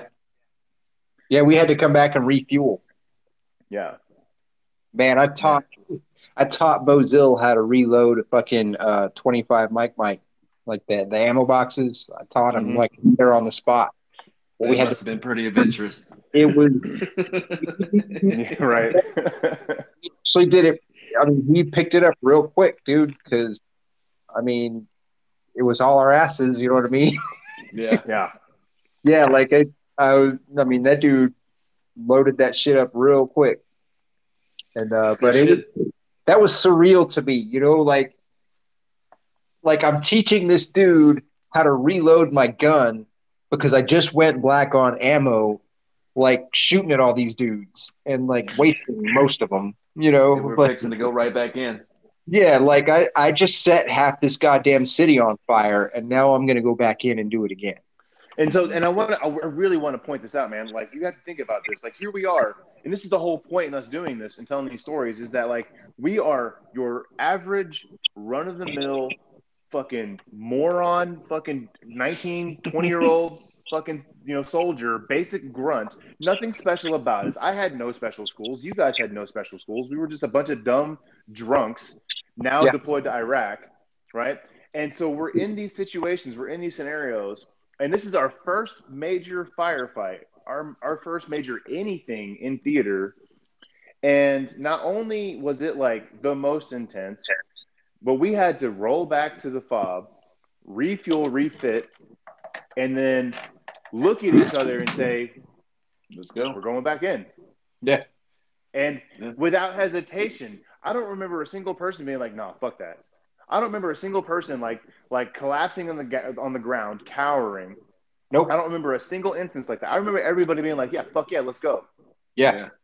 No, faces were dirty as a motherfucker, and we're sweating and shit and hungry and all that kind of stuff. But nobody ever backed down from it. No, I had fucking unfinished business with the bitches. You know what I'm saying? Right, and I wanted to be a part of that. Yeah. That was our mindset, and I think that's what, when you talk about ordinary people doing extraordinary things. Like when you talk about the human race, and when you talk about like the things that we do that could be deemed extraordinary, it's being able to look those situations dead in the fucking face and saying, yeah, whatever, let's go, let's do this. I'm not fucking around. And I think that's the whole point in this, man. Like people, we want people to understand that we weren't anybody special, but we were doing things that nobody would do. Yeah. Everybody, and you know these people, these fucking people, like, oh, I would do that. It's the same motherfucker that said I couldn't join the army because I punched a drill sergeant in the face. Motherfucker, try. Yeah, give it a shot. I'm a mechanic, but heavy. They asked me to go roll out as a sniper. Yeah, that kind of bullshit. Right. Or like, oh, somebody broke into my house, I fucking gun him down. Motherfucker, no, you wouldn't. Do you remember in basic training, Drill Sergeant Shara asking, or Drill Sergeant Lash, raise your hand if you think that you could kill somebody in combat. We all shot our hands up because we want to be high-speed fucking 11 Bravo infantrymen. Put your fucking hands down because you don't know until you're in that situation. He's dead right. True. You don't know. You don't fucking know until you are confronted with that. You can have all the training in the world, and you can still freeze. I had a problem with it for a while. Like my decision, like my willingness to pull the trigger. Like I was really kind of shocked though at like how willing I was to do it. And like not only that, but like, with malice, dude, like with fucking anger. Yeah. Like even like, well, you know where that comes from. The will to live? Well, not like yeah, but very specifically what it comes from. The easy answer is the training, but like you go all the way back to World War II, I believe, and General S.L.A. Marshall actually conducted this study to find out why soldiers in combat weren't firing, why ammunition was being run through, but the casualty rates were just not as high. And what concluded is that soldiers at the time were just not firing at the bad guys. And when they did fire, they were firing over the heads of bad guys. So the shoot to impact of an enemy soldier rate during that time was like a 5%, right? Like 5% of the soldiers are actually engaging enemies on the ground, while everybody else was either not shooting or just waiting to be told by somebody specifically to shoot. But then you get into the whole concept of guilt displacement, right? I may have killed that person, but I was told to pull the trigger, and so on. No. I don't have a problem with that. Like, right? No. I'm just saying that was the whole thing. But so General Marshall did this study and concluded that is because the training at the time they weren't shooting they were shooting at bullseyes. So it was marksmanship training. And that's an inaccurate term because, we're not shooting at bullseyes in combat. So they changed out what we shoot at. They came out with the little E-type silhouettes and the little green Jerry's and all that, and Fast Freddy's and all that. Ivans, exactly. Cold War shit. So now we're shooting at things that look like people. Yeah. And in Vietnam, they saw an increase of that percentage from 5% to 95%. Damn. And so when you say you had reservations about whether or not you would pull the trigger in combat, but then you get over there and all you're seeing, and it's like you said, right? Like, all day long it was, target 10 o'clock, target, 1 o'clock. And you're zipping back and forth, engaging. And I was enraged too. Like, don't like. Right, but the two are separate. You think you go back to Germany, right? When you're on the tables and you're in there and you're not enraged because the targets on the tables aren't shooting back at you, but you are being told, hey, target 2 o'clock, and you zip over to 2 o'clock, engage, pump, right? Yeah. Target 12 o'clock, turn 12 o'clock, engage, pump, right? Troops in the open, engage, pump, or coax, whatever, right? So that muscle memory is established. So when you get into actual combat scenario, I mean, this is all like backed by like psychology shit, right? But like you get like in the combat scenario, the rage is there because fuck, dude, you don't want to fucking die. You don't want any of us to die. You want to do this job, but at the same time, your muscle memory kicks in and does the work for you. Yeah. So it wasn't your rage pulling the trigger. It was your training that was pulling the trigger, and you were just feeling the rage behind it. Right. That's an insane concept to me, man. Well, I mean, I was never trained to shoot somebody inside 100 meters with the fucking 25 micro. That's true. That's So true. the laser only goes to like 200. It doesn't Mm-hmm. go closer than 200 meters.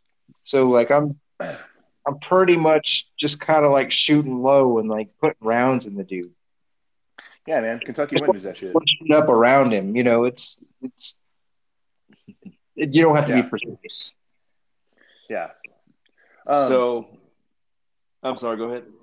No, I was just kind of say like, yeah, man, to not to get away from all that, but I mean, I went on a little tangent there, but I know like so Easter Sunday, man. I mean, that was a whole day. I don't know. You mentioned Mother's Day. I know we had shit Mother's Day. I know we had shit Father's Day. We had shit June 14th again right after your birthday, man. All the good stuff happens on your birthday, man. The ODA house was after your birthday. ODA house, yeah. Yeah, dude. I think we went to the board around my birthday. We went to the board in May. Yeah, that's right. Fucking board. Fuck at our man, that E5 board. I thought they were going to ask questions about like what was going on. No, they were like, "Who's the first person to get into a Humvee? When should you wear your dog tags?" Like, fuck, man. Yeah. Like, I don't know, man. All the time. Yeah. It was the same. Like I went to the board and I'm like, oh man, what a fucking piece of shit board that was. Like, what? Ask me about some shit that's going on today, and not this. What's the nomenclature of an MRE spoon? No, dude, they yes. they fucking softballed my fucking questions, man. It was easy. Well, you're smart. I'm not. Man, they fucking go ahead. They went ahead and gave me an applause right on up out of there. They invited me to step outside immediately. As soon as I walked in, dude, it was a wrap. Wow, that was great. Can you leave? Yeah, please leave. All right, man. Thanks for your time. Thank you. So the ODA compound is another big one that pops out to me. Obviously, because I mean that's when I got my V device, which I'm very proud of. It's my favorite award. That's also why my Instagram handle is with Valor. So, because it means a lot to me. It really does. But that whole ordeal was a whole other massive clusterfuck that we just happened to come together. That's my favorite thing about all of our events that year is how chaotic and clusterfuck everything was and how we were able to sift through all that and figure it out with relative ease. Yeah. And no sad ceremonies either. Yeah. For the most part. Right. But the ODA compound, I remember we got there at night, and I immediately took up a gunner's position on, we'll call it, so the tall building we'll call building 1, and then the small building where most of the platoon was, we'll call that building 2. Building 1 was where the Pesh Murga would stay, and then building 2 was where the actual ODA house was, where the Special Forces team. And those Peshmerga dudes were good, strong fighters. Don't ever disrespect those dudes. Yeah, no. I'll get to I'm not saying you were. I'm saying like respect. Yeah. Hey, we got 8 minutes left on this recording. Just so you know, we might have to come back and invite Griff again and finish up. Yeah, we can do that. But no, so we got there at midnight, and I replaced Webster on the roof of building 1, the Pesh building, and I'm just sitting on a gun. One of the SF guys come over and says, "Hey man, I need you to put like 40 rounds into, you see this light right there, go 4 fingers to the right of it, put 40 rounds into it." So I did. He's like, "Man, that's some great shooting." Blindly shooting into the dark, you know what I mean? Because it's nighttime. He's like, "That was really good shooting, man, but I told you the wrong light." Right. So he's like, "Yeah, you see the light that you were looking at, go over 1 to the right. That's 1." I was like, "Oh, okay, cool." So I go 4 fingers to the right of that one, dump 40 more rounds. He's like, "Perfect, man, thanks." He walks off, and as he's walking off, I'm like, "What did I just shoot at?" He's like, I don't know, some apartment building or something. And I'm thinking like, "Oh, okay, well, it's just normal 7.62 out of a 240, no big deal." Well, daylight comes around, and I'm shooting 7.62 armor piercing. So I put 40 rounds of armor piercing 7.62 into this apartment building that people were living in. Yeah. So Killed somebody, dude. probably really sorry about it, just doing what I was told, and that's a perfect example of guilt displacement. Whatever. I think dude. we were all running AP rounds at that point. Because Yeah. I remember somebody brought me up because I was on top of Building the two. roof. I was bouncing back and forth for a little bit, but then eventually I was stuck. Me and Benefield never really stuck, but I was watching over the is that the Tigris or the Euphrates River? Which one of those? Yeah, the Tigris. Yeah, I was looking over in that direction, so I had my back to the cemetery. Yeah. So my shift was up. I come off the roof. I lay down in this fucking single person chair trying to take a nap. Next thing I know, all hell outside breaks loose. I run up to the rooftop and see where I'm needed. Sergeant Smith is like, "No, we don't. We're good up here. We're good up here. Go downstairs. If we need anything, we'll holler." I was like, "Well, that's fucking dumb." Because there was no room. All the dismounts were on this rooftop, and like we had 50 cals and Mark 19s up there, and so everything was covered. Like, okay, fine, let's go downstairs and fuck off. So I'm standing there like, what the fuck, man? What the fuck? And I get a call. It's like, hey, man, building 1 needs ammo, and building the ASP, the ammo supply point, was in our building. So I go to the ASP and I grab what ammo they needed, and I fucking sprint across the open area between building 1 and building 2 while taking small arms all around. And I run up the fucking stairs, give them the ammo. And up there, so you had the PESH guys, the Special Forces guys, and then our snipers. Not the SF snipers, but our snipers. And so I'm running ammo up to them. And I remember getting to the floor that the PESH guys stayed on, like where their beds were and everything. And they're just sitting there drinking chai and smoking cigarettes like nothing in the world is wrong. And I was like, how are these guys so calm and cool? I go up to the rooftop, and there's these other PESH guys sitting in lawn fucking chairs with AKs, and they're like, just pop up and like, oh, there's one. And then they blast one of them and then sit back down and go back to like casualness. And I'm sitting there crawling around this rooftop like, please don't fucking get shot in the head.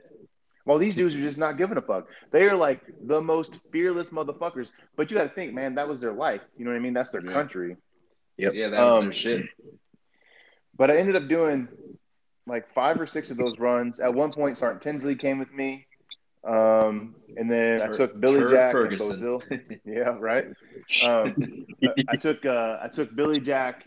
So at one point, Billy Jack and Bozil, we had to run to all the Bradleys to get all the bandoliered ammo and take it back to Bill for the rooftop because you guys were running out of 5.56 and 7.62 up there. Mm-hmm. And then I remember just fucking gassed, smoked, tired, right? And I'm like standing there like in the bottom of building 2, and Messer out of nowhere, Messer pops in. I was like, "What the fuck are you doing in here?"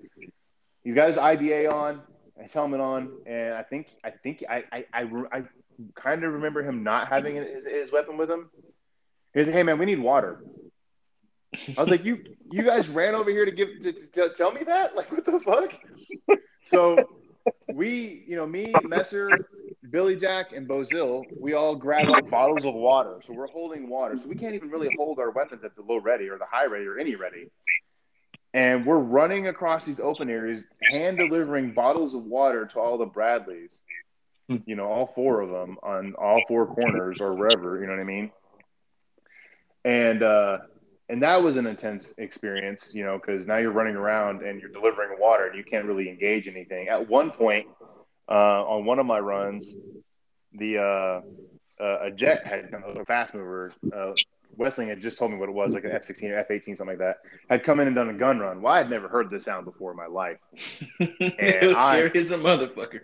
Dude, I hit the ground. That's the one and only time I ever low crawled in combat, and I promise you, Drill Sergeant Lash and Drill Sergeant Gold would be so proud of how fast I low crawled, man. Like, with a quickness, dude. And shit got ultra spicy. Oh my god! And then another point, Sergeant Gill trying to fire this AT-4, and didn't account for the hanging wires in front of them. Yeah, I was on the ground for that too when it impacted. That was a pretty good time. That impacted. Was that not right in front of you, Bradley, Mike? Yeah, Yeah. I think That was wild. I remember watching it. So hey, we got a minute left. I want to close out shit. this episode. We're gonna have Grip back so he can finish up what he wants to talk about, whatever he remembers. Okay. So there will be a part 2 to this. This is a podcast called Before I Forget. Me, Tyree Brown, Kevin Johnson. We run this.